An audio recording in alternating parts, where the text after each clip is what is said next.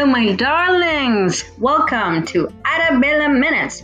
Yours truly here speaking. It's half of the week already.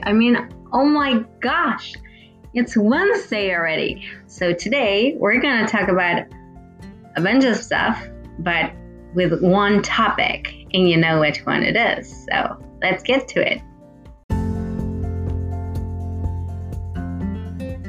Today we're going to talk about hand fasting. What is a hand fasting? You may ask. Well, you see, before the Catholic Church and Christianity came into the world, there was another way to get married. That's called a hand fasting. You see, they had divorce too, and they had the belief that through the ritual you could either put in that you'd renew once a year or every 10 years, or it would be forever, and the hand fasting would be forever. But the hand fasting has one particularity. You know, they used to marry and they would be instantly divorced if one of them fell out of love with the other. So that made them work on their marriages way more. The hand fasting could be when you put two hands together, the groom and the bride and groom's hands together, and they'd be tied together with a rope, or they could also give each other a cloth that symbolized their union. One was the groom towards the bride, and the other was the bride's for the grooms, and they'd switch it. Or the bride and groom would get this crowns of flowers, and they give each other the one the other had made for them. Or there was a priest or a priestess that would join their hands and call the ancient powers and call the powers that be, or the gods and goddesses, and they joined them in holy matrimony. But back then it was hand fasting. The ways to divorce hand fasting is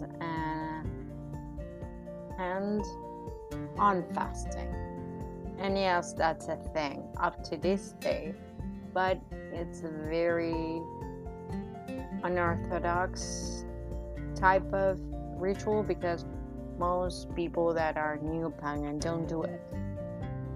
They prefer to put the seal of the wedding before the wedding. Like, this wedding will be until this day, and if past that day we don't get renewed, we're not married.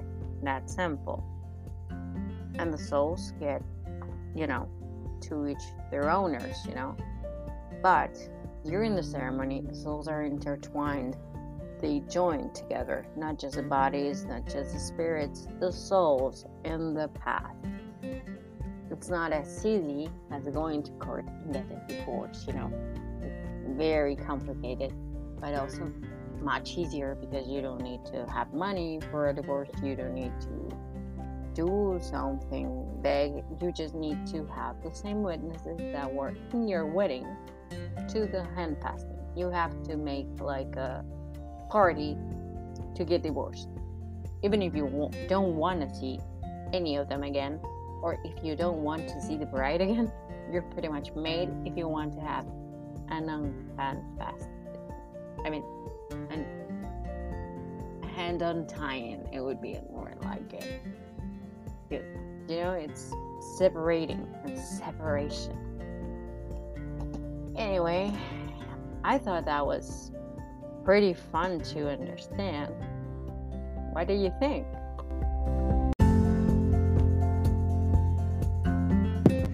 I love you. I appreciate you.